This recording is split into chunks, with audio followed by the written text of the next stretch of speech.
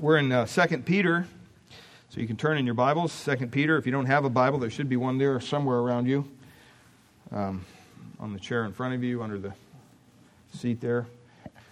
The children will be coming back up for our worship time at the end, so they can see the baptism as well. So, but we started through the book of 1 Peter a couple weeks ago, and just a way of review, I just want to read the opening verses so that we're all on the same page together, and I'll just be reading the first 11 verses, and we're just looking at the second verse today. But the Word of God, Peter writes here, Simeon Peter, a servant and apostle of Jesus Christ, to those who have obtained a faith of equal standing with ours by the righteousness of our God and Savior Jesus Christ. May grace and peace be multiplied to you in the knowledge of God and of Jesus our Lord. His divine power has granted to us all things that pertain to life and godliness through the knowledge of Him who called us to His own glory and excellence, by which He has granted to us His precious and very great promises, so that through them you may become partakers of the divine nature, having escaped from the corruption that is in the world because of sinful desire. For this very reason, make every effort to supplement your faith with virtue, and virtue with knowledge, and knowledge with self-control, and self-control with steadfastness, and steadfastness with godliness, and godliness with brotherly affection, and brotherly affection with love. For if these qualities are yours and are increasing, they keep you from being ineffective or unfruitful in the knowledge of our Lord Jesus Christ. For whoever lacks these qualities is so nearsighted that he is blind, having forgotten that he was cleansed from his former sins. Therefore, brothers, be all the more diligent to make your calling and election sure. For if you practice these qualities, you will never fall. For in this way, there will be richly provided for you an entrance into the eternal kingdom of our Lord and Savior, Jesus Christ. Well, we looked in previous weeks as far as introducing this little letter. We know that it was written by Peter. We know that he was in prison. And 1 Peter, just to remind you, was written to help suffering Christians, those Christians who were sent out all over the place in the diaspora over those different countries that is mentioned in 1 Peter there, verse 1. And he's writing to the same audience here, but he's not writing to help suffering Christians. He's writing this letter for the express purpose of exposing false teachers. Exposing false teachers is the purpose of this letter. And he wanted to combat those teachers who were kind of gaining some footage in the New Testament church. And they began to teach strange doctrines. They began to teach all sorts of weird things. And Peter was writing these group of Christians to make sure that they understood that they could have a defense against these kind of teachings. And he makes his opinions very clear. He calls them basically as useless, false teachers that is, as useless as dried up springs of water, and he compares their teaching to a dog returning to his vomit. So he's very graphic in the way he shares his passion about false teachers. And the letter basically had three primary purposes. First of all, as we said, to alert the danger of these false teachers. Also to remind the leaders that the Christians, that their personal faith should not remain static. That personal faith in Christ isn't something you do when you're 2, raise your hand in a Sunday school class, and then live like you want the rest of your life. That's not true saving faith. There's a lot of people in the church today that are holding on to an experience that they had in their Christian journey, and they're thinking somehow that experience saved them. I prayed a prayer. I walked an aisle. I raised a hand. Now, make no doubt about it, some people are saved that way. But you can always tell people that hold on to those certain events in life. And you ask them, well, are you a Christian? And they'll say, yeah, I'm a Christian. Well, how do you know you're a Christian? Well, I prayed when I was in Sunday school, when I was in 3rd grade. And you ask them, well, what's God done for you lately? Where is Christ in your life now? I don't go to church anymore, but I know I'm a Christian. That's not true saving faith. So Peter writes this letter, and he wants to encourage these Christians that, if you have true saving faith, it's not going to remain static. You're going to see it growing. That's why he says in verse 8, these qualities are yours and are increasing. There's no plateauing in the Christian walk. You're to ever be growing more and more and more like the Savior each and every day. Well, the third reason he wrote this little book was to encourage the believers in their faith and in the fact and the expectation of the Lord's coming. And that's something that some of us have forgotten as believers, that one day Christ will return for His church. I mean, that's going to be a glorious day. That was a good place to say amen. Okay? That's what that's about. I mean, you should be encouraged that Christ promised to return, and He is returning.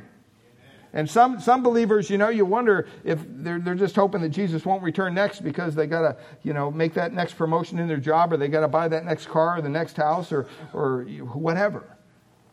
Beloved, trust me, this world is passing away as we know it. One day it will be burned up. It will be judged. These things are not going to last. And Peter wants them to understand in no uncertain terms, don't put your faith and trust in items, material things. Put your faith and trust in someone and something that will never pass away. That's the Lord Jesus Christ. So false teachers were already at work in this church, just like they're at work in our days that we live in today. But Peter really wrote this letter to help them understand those couple things that we mentioned. Now, he says in chapter 3, verse 1, this is the second letter I'm writing to you. So we know that this is the same group of people that he is writing to in 1 Peter. It's a group of Christians, and they're spread out all over the place. It's not a church. It's just a general letter, a general epistle. And last week, we looked at one of the first points in our outline was that as believers, he wants them to understand in order to combat a lot of the false teaching that's going on, you have to understand a couple things. And we first of all zeroed in on that word knowledge throughout the book. It's mentioned several times throughout the book, and Peter really puts a high value on having the proper knowledge in your Christian walk. And so we talked about last week knowing your salvation. Knowing what makes up your salvation. Knowing the source, we spoke particularly about your salvation. And we saw there in verse 1, it says, to those who have obtained a faith. Obtained a faith. This isn't something that they earned. This is something that was given to them. It was a gift. You can't have a faith that saves you that's not given to you by God. A lot of people have different kinds of faith. There's a lot of people, though, do you believe in God? Oh, sure, yeah, I have faith in God. But it's not saving faith. It's just a general faith. It's a faith that says, yeah, I guess, He's out there somewhere.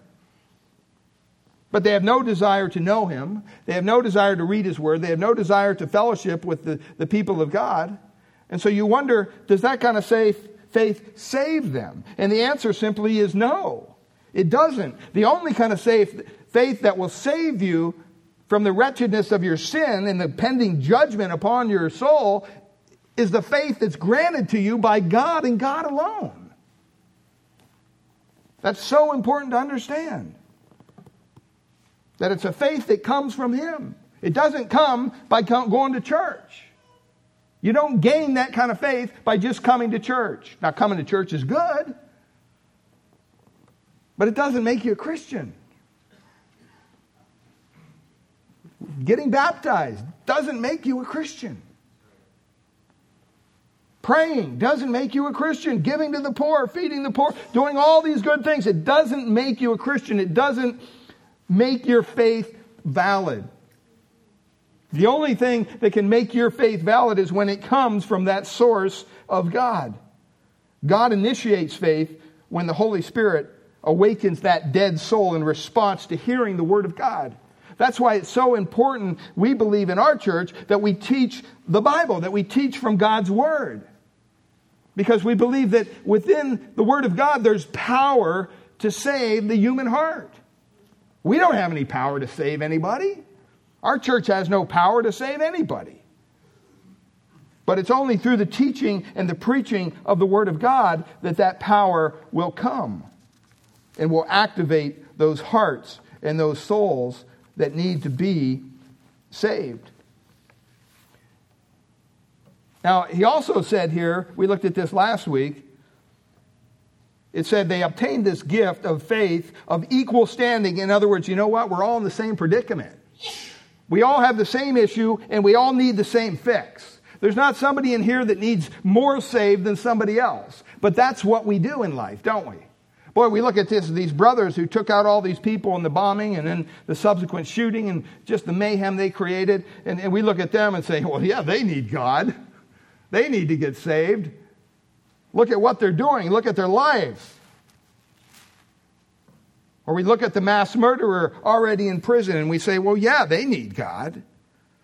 But when it comes to us, we kind of have a self-inflated view of ourselves. We think somehow that God looks on favor on our lives because maybe we do certain things or we live a clean life or, we've been married for 40 years to the same person and we've been faithful. And somehow we think that earns us brownie points with God. That's not what the Scriptures teach, beloved. Those things are good. Don't get me wrong. But when you have obtained a faith of equal standing, in other words, we're all in the same lot, the Bible says over and over again, especially in Romans, that all have sinned. All have sinned and fall short of God's glory. That doesn't say everybody but, the preacher or everybody but the Pope or everybody but the elder. No, it says everybody. See, that's why you have to understand we're all in this together. People that stand up in front of teach in front of people are no more holy than anybody else. We have to get that out of our mind.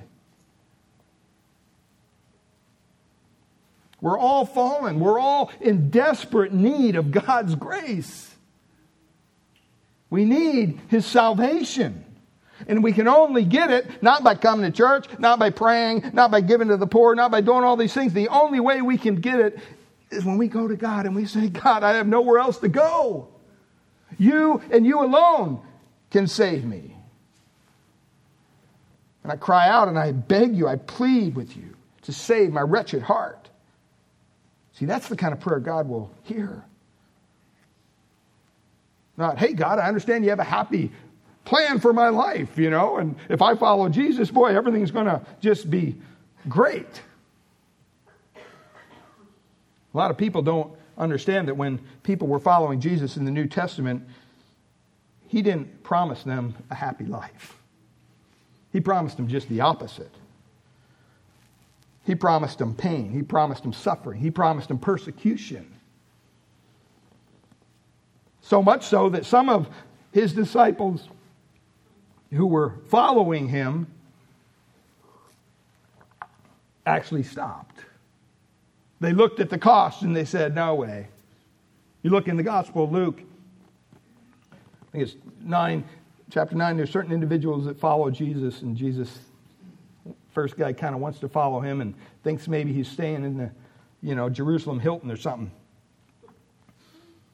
Hey, I'll follow you, Jesus. Where are you going to stay tonight?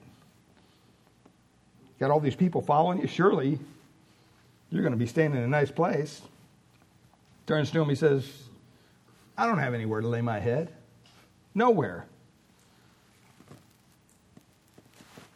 The other person wants to follow him, but let me go first bury my father, who wasn't even dead yet, if you understand the context of what he was saying. He was saying, hey, wait till my dad dies, and I'm going to get a big inheritance, and then I'll follow you, and then we'll see what we can really do. And Jesus says, I don't have time for that. Let the dead bury the dead. Well, can't I go say goodbye to my family first before I follow you? Jesus said, no. We don't hear that very much today in the gospel message. Matter of fact, we hear just the opposite, it seems. We hear a message of felt needs. Jesus will do this for you. Jesus will do that for you. We live in a day and age where the whole mentality of positive confession, well, just your words have meaning. And you know what? If you just speak money into that wallet, boy, it'll appear. That's crazy. That's crazy theology. And these people don't have small churches, beloved. One individual over in Korea, huge church. But when I look at his theology, it's definitely certain that he's into Eastern mysticism, not Christianity. Talks about visualizing things and all sorts of weird things. Yet he has a big following. Even among the evangelical church, he has a following. Why? Because they're looking at the results. One of the biggest churches in the world. And they're going, well, there must be something to this. Look at his church. That doesn't mean anything. You have to be careful today even. Just because someone says they're a Christian or someone names the name of Christ, look at their life. Look at what they're really teaching. Look at what they're really holding on to. You know, is it just a big miracle show? A lot of churches today, it's all about the miraculous. You know, and the modern day charismatic movement, unfortunately, has been very successful of replacing the teaching and the preaching of the Word of God with the miraculous. What do I mean? In a lot of churches you go in, you don't hear somebody teach for 40, 50, 60 minutes. No, maybe they'll share 30 minutes, but then they have a big sideshow of all the miracles and all this stuff that's supposed to be going on. You know, that doesn't honor God. It doesn't honor the body of Christ. That's not what we're here to see on Sunday morning, is a bunch of miracles. The greatest miracle that can ever happen today, I think, is God and Christ stepping into the human heart and transforming it and giving it life. That's truly miraculous. I don't have to wait for all these other things to happen. When you're given the truth of the Word of God and you're taught the Word of God, that profits you a lot more than any miracle will. The purpose of miracles, beloved, in the New Testament was not to save people. That's not the purpose. They never saved anybody. Saving faith does not come from miracles. If you look at Romans,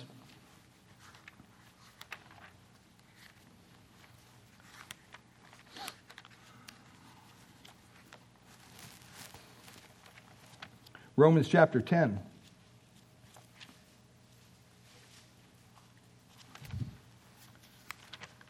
I just want to read this scripture for you real quick because it kind of summarizes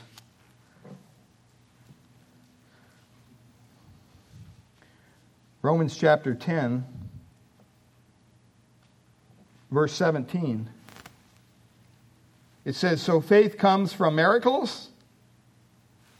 Is that what it says? No? It says, so faith comes from what? Hearing. Hearing what? The next part of the verse says, hearing the words of Christ. Hearing the words of Christ. Got all these people running around today calling themselves a prophet and everything else. I think they forget that the greatest prophet that ever lived, John the Baptist, never did one miracle. New Testament tells us that.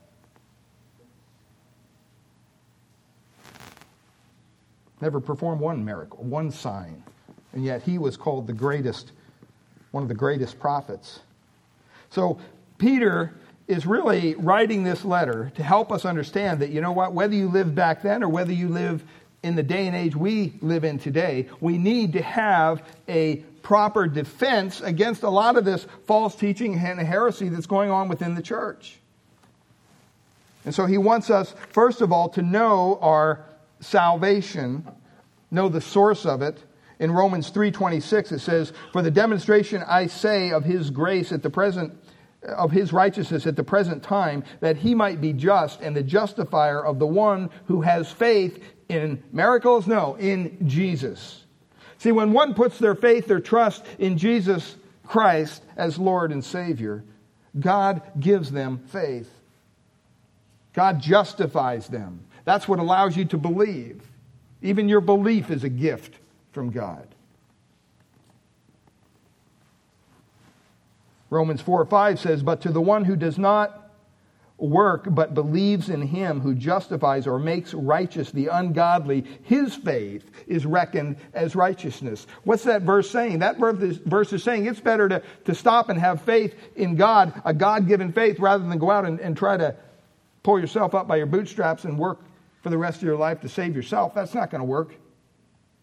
Because the source of our salvation, as we saw last week, is from God and God alone, by His grace alone. Well, today I just quickly want to look at faith's substance. Faith's substance. Look at verse 2. It says, "May grace and peace be multiplied to you," 1 Peter 1, verse 2, "in the knowledge of God and of Jesus our Lord." Now, this is very familiar greeting in the New Testament. You can see this greeting all over the place. It's always grace and peace. The Apostle Paul taught the Christians in Romans chapter 5, verse 1 to 2, "Therefore, having been justified by faith, we have peace with God through our Lord Jesus Christ, through whom also we have obtained our introduction by faith into this grace in which we stand, and we exalt in hope of the glory of God." Paul says in Romans 5, verse 1 there, we have been justified by faith, and because of that, we have peace with God. 1 Corinthians 1:3 says, "Grace to you and peace from God our Father." 2 Corinthians 1:2 says, "Grace to you and peace from God our Father." Galatians 1:3 says, "Grace to you and peace from God our Father and the Lord Jesus Christ." Ephesians 1:2, "Grace to you and peace from God our Father and the Lord Jesus Christ." See, God wants the substance of salvation, that grace and peace. He wants you to have that. So I want to look at what these two substances are. What's grace and what's peace? So we'll take a couple minutes here and just go through this outline. Grace basically is the word charis in the Greek. It means God's free, unmerited favor towards sinners, which grants those who believe the gospel complete forgiveness forever through the Lord Jesus Christ. That's what grace is. It's a gift. It's something that God gives you. Romans 3:24 says that we are justified by His grace as a gift through the redemption that is in Christ Jesus. Ephesians 1:7 says, "In Him we have redemption through His blood, the forgiveness of our trespasses, according to the riches of His" what? Of His grace. Or even over in Titus chapter 3, verse 7, it says, "So that being justified by His grace, we might become heirs according to the hope of eternal life." See, it's very important for us to understand, beloved, that when we speak of God's grace, this is something that purely, wholly comes from Him. That's why it's called grace, unmerited favor. God giving us something that we by no means deserve.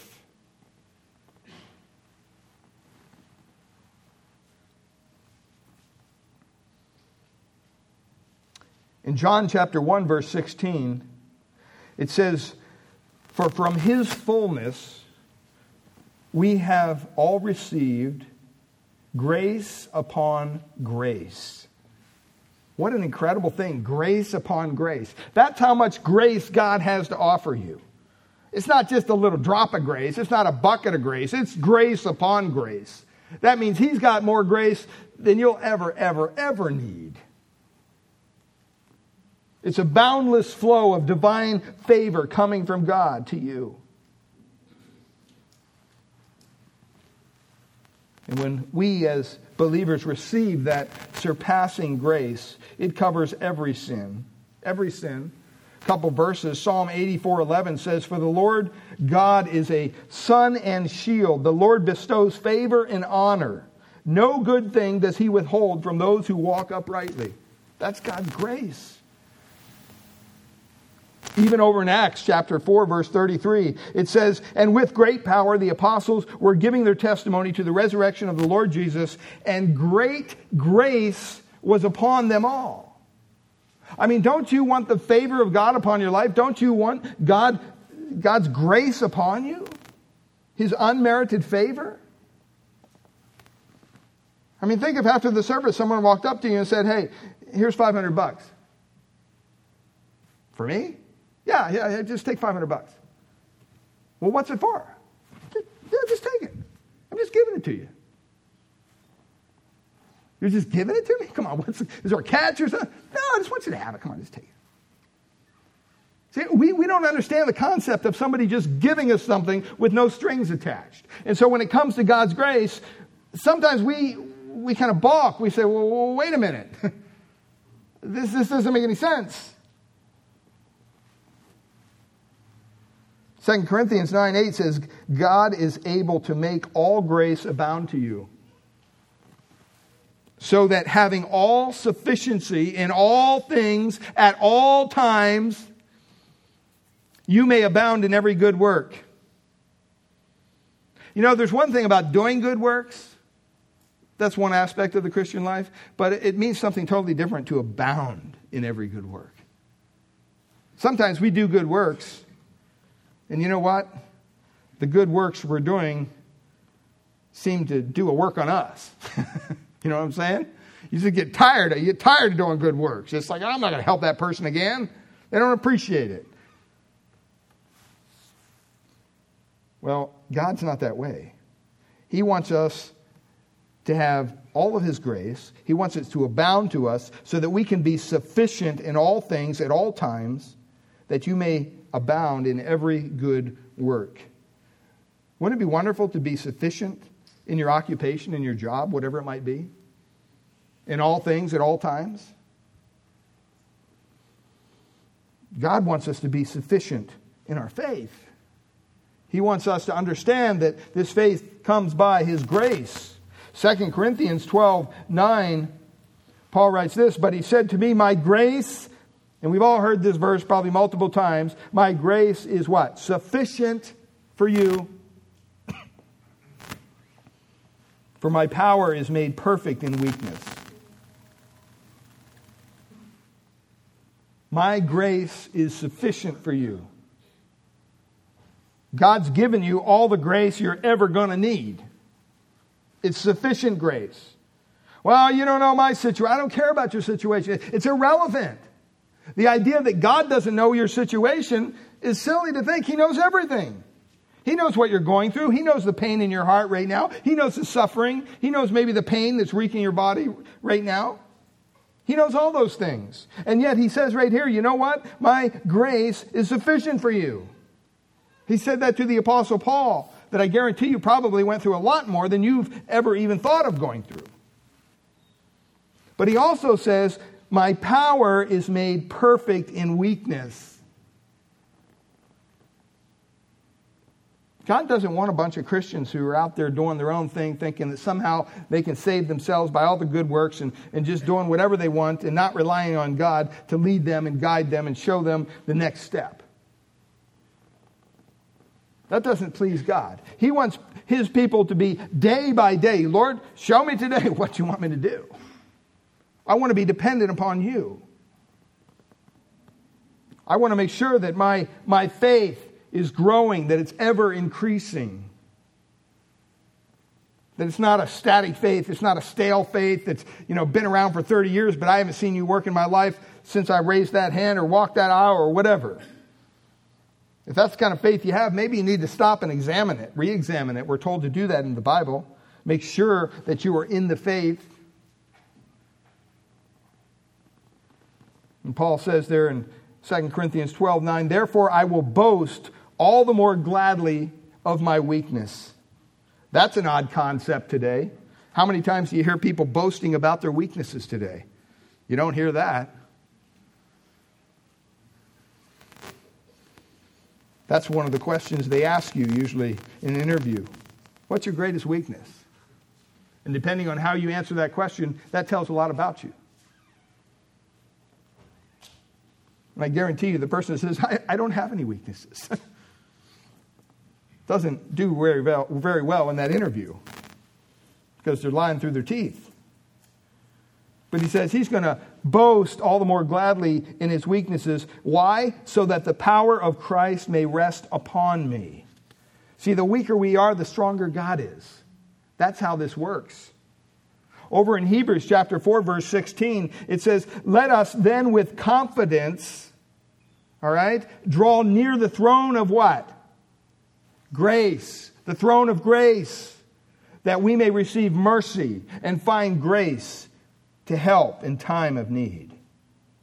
See, God's grace is there. It's there in abundant measure. He has more grace than you could ever dream of needing.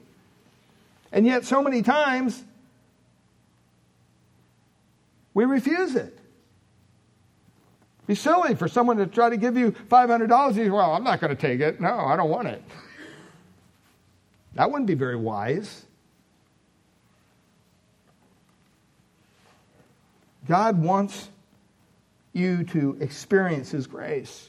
He's done everything possible through the cross, through the sacrifice of His Son, the Lord Jesus Christ, and the resurrection, taking care of everything. He simply wants your heart to come to Him and say, you know what, I need it. I need to be saved.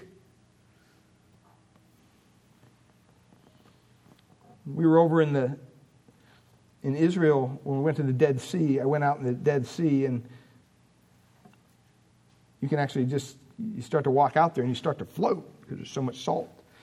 I'm sure some of you have been over there. It's amazing. But what was very interesting, I was talking to a gentleman out there, and he said, he goes, they tell you not to lay on your stomach. Don't float on your stomach. I'm like, why? They go, a lot of people drown that way because they're floating so much they just can't flip themselves over and they end up drowning.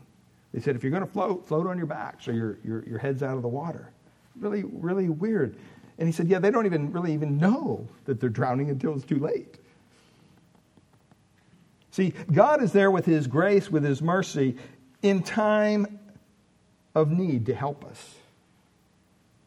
But He definitely needs us to kind of say, I need that kind of help. Thank you very much. Well, that's the first thing He talks about is grace. And He always talks about grace in reference to peace. And grace always precedes peace if you look throughout the Scripture. Always. Because you can't understand peace until you've experienced the grace of God. Very simply put. The second word, peace, it has the idea of being at peace, harmony, freedom from disputes, absent of war. Comes by God's grace. Ephesians 2, verse 14, it says, for He Himself is our peace, speaking of Christ, who has made us both one and has broken down in His flesh the dividing wall of hostility by abolishing the law of commandments expressed in ordinances, that He might create in Himself one new man in place of the two, so making peace. Christ is our peace. Colossians 1:20, it says, and through Him, through Christ, to reconcile to Himself all things, whether on earth or in heaven, making peace by the blood of the cross. Peace is something that God wants us to have. It flows out of the forgiveness of God that He gives to those who put their faith or trust in Him. Even in Psalm 85, verse 8, it says, let me hear what God the Lord will speak, for He will speak peace to His people, to His saints. Isaiah 26:12 says, O Lord, you will ordain peace for us, for you have indeed done for us all our works. God wants you to experience grace, but He also wants you to experience His peace, beloved. 2 Thessalonians 3:16 says, now may the Lord of peace Himself give you peace at all times in every way. May the Lord be with you all. God doesn't want you to live your Christian life worrying and fretting and wringing your hands and trying to, figure out all this stuff that you can't figure out. That's not what God wants you to do. God wants you to experience His peace. He gives us abundant peace for every trial that we may see ourselves going through. Over in John chapter 14, verse 27, Jesus said this, "Peace I leave with you, my peace I give you." If there was anyone who ever experienced peace, it was Jesus. He was God. "Not as the world gives, do I give you," he says in verse 27. He says, "Let not your hearts be troubled, neither let them be afraid." Are you fearful today? Are you troubled about something? God wants you to have peace. God wants you to have complete confidence through His grace. Even over in John chapter 16, verse 33, "I've said these things to you, that in me you may have peace," he says. And he qualifies it. He says, you know what? In the world you're going to have tribulation. You're going to have trouble down there on earth. It's not going to be an easy task for you to live as a Christian in this sin-stained world. But take heart, he says in verse 33, "I've overcome the world." In other words, what Jesus is saying is, hey, I'm already at the end and I won. I've already defeated sin and death. It's good to be on my team because if you're on my team, you're on a winning team. Who wants to be on a losing team? I mean, that's kind of silly, isn't it?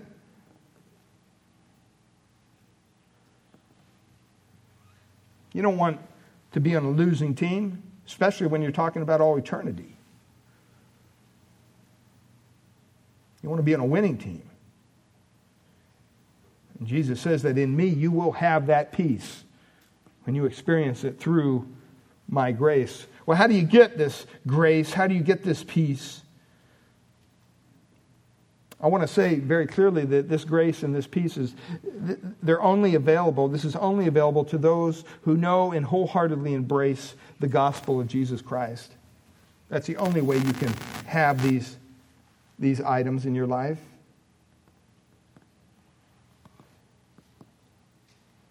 But he does tell us how we can have it. It's not available to those who do not know and wholeheartedly embrace Christ.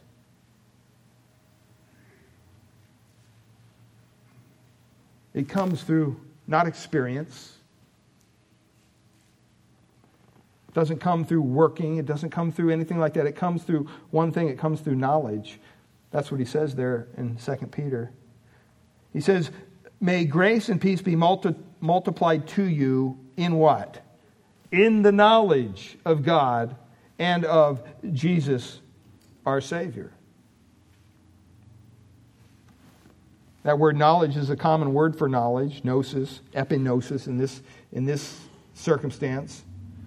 It speaks of a kind of a strengthened idea of knowledge it's not just general knowledge. It has the idea of a rich knowledge, a degree of intimacy involved in this kind of a knowledge. It's not just, I know that. I know Barack Obama. I know who he is. No, but do you know him? When's the last time you had dinner with him? Well, I don't know him that way. Well, this is the kind of knowledge we're talking about here. Romans 3:20 says, "For by works of the law no human being will be justified in his sight. Since through the law comes" what? What comes through the law? Knowledge of sin. Knowledge of sin. See, that's why it's so important that when we come across an unbeliever, when we come across someone who hasn't trusted the Lord Jesus Christ, who doesn't know the way of salvation, it's not always good to start the conversation, do you know that God has a wonderful plan for your life? That's kind of a weak start right out of the gate, to be in all honesty. I mean, a better start would be, do you understand that you're in sin and your life is under judgment from God? Would you like to remedy that? And most people, that's the problem. They don't think they're under sin. They don't think they're under judgment from God. They don't think that they sin. Well, I'm not as bad as the guy across the street. That's not the question. The question is, are you holy? Are you perfect? Are you sinless in any way? Have you never done anything in your entire life that has been wrong before a holy God? I would challenge you if you would say yes, because I think there's only one person that's ever done that, and that's the Lord Jesus Christ, when he lived here in his incarnate body for 30-some years before he gave up his perfect sacrifice, the Bible says, so he was sinless, yet he took on the sin of all of us and paid for that sin through his sacrifice. But it's through the law that we have the knowledge of sin. When people don't realize they sin, you take them to God's law and you ask them, have you ever told a lie? Well, yeah, I've told a lie. Well, God calls that a sin. Have you ever taken anything irrespective of its value from somebody else? Well, maybe when I was little. Well, you're a thief. You've stolen something. Have you ever thought of something in your mind, lustful thought, whatever, that's dishonoring? Well, God calls those lustful thoughts adultery of the heart.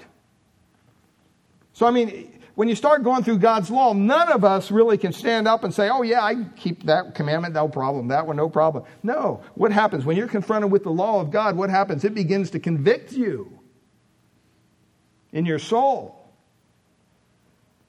That's why so many people don't want to deal with the God of the Bible. They want to create God in their own image. Well, my God wouldn't judge me. My God wouldn't send me to hell. My God wouldn't do this. My God wouldn't be so narrow-minded.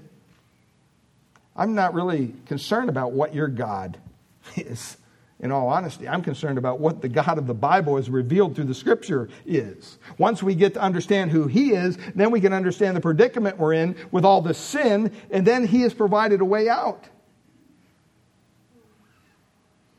Romans 10:2 says, for I bear them witness that they have a zeal for God, but not according to knowledge. Ephesians 1:17 says that the God of our Lord Jesus Christ, the Father of glory, may give you the spirit of wisdom and of revelation in the knowledge of Him. See, the substance of one's knowledge is a kind of rational, objective knowledge that comes to us through His Word. It's not some experiential, inner feeling that you have or some kind of a weird experience. That's not the knowledge we're talking about. We're talking about knowing His Word. God has revealed to us on the very pages of Scripture His truth. And when it was all revealed, He closed the canon and He said, here, this is good to go. You can take this Bible, basic instructions before leaving earth, and you know what? Memorize it, read it, internalize it, do whatever you want with it, but it's important that you make this a priority in your life because this is going to get you through the hard times. Because it's my truth that I've revealed to you. God wants us to know Him. And it's interesting, so much so, He says, may grace and peace be what? Multiplied to you. Multiplied to you. See, knowledge that brings salvation so that you can experience this kind of grace, this kind of peace, doesn't come from feelings. It doesn't come from intuition. It doesn't come from emotion or personal experience. It only comes through the revealed truth based on the gospel of Christ, preached from the Word of Christ. Faith comes from hearing, and hearing by the Word of Christ. How will they hear without a what? Experience? No. How will they hear without a preacher? It's important to come under the preaching, the teaching of God's Word. Salvation requires a genuine knowledge of the person and the work of Jesus Christ. It's so important that we get this and get it straight. Quick verse over in Philippians 3:10. Paul says this, that I may know Him, Christ, and the power of His resurrection, and may share in His sufferings, and become like Him in His death. Well, He wants not us just to have these things, but He says He wants them to be multiplied to you. He wants them to be made full. He wants them to be caused to increase in your life, to grow. And if you doubt that, just look at the last verse of 2 Peter 3:18. He says, but grow in the grace and knowledge of our Lord and Savior Jesus Christ. To Him be the glory both now and to the day of eternity. Amen. He wants us to grow in this kind of grace and peace. We don't plateau in our Christian life. I think it's important that we realize that all of this is available to us, but it's only available to us through the Lord Jesus Christ and through the salvation that He's provided. And so my question to you today is, have you experienced the grace and peace of our Lord Jesus Christ? If you haven't, you can. It's available to anybody. This isn't a secret little club. Jesus opens His arms and He says, hey, I'm not going to reject anybody that comes to me. When they come with a heart of humility, a heart that's broken over their sin, a heart that needs saving, God will truly save you, even today, even this morning. Let's close in a word of prayer. Father, we pray this morning for your Spirit to work in the hearts of your people. And Lord, we thank you for our time in your word this morning.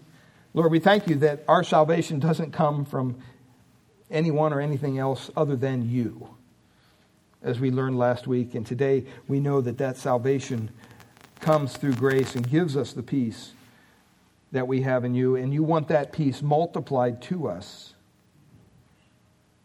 in multiple ways.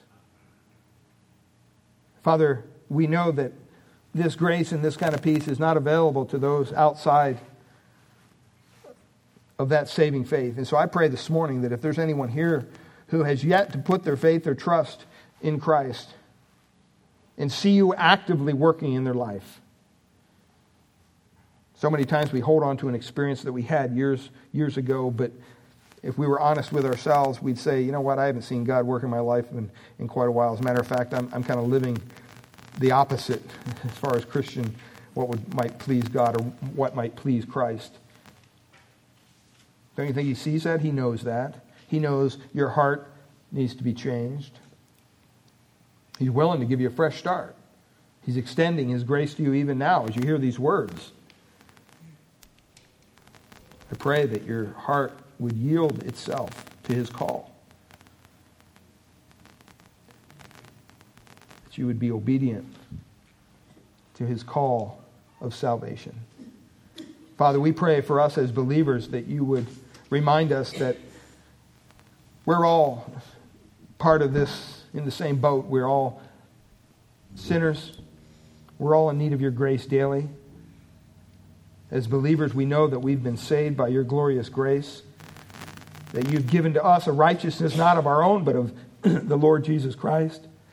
And Father, we thank you for that, and we pray for the power and the wisdom and the Spirit's leading as we go out into this sin-stained world and rub up against people who do not know you, that we would be willing to share the glorious gospel, the life-saving gospel,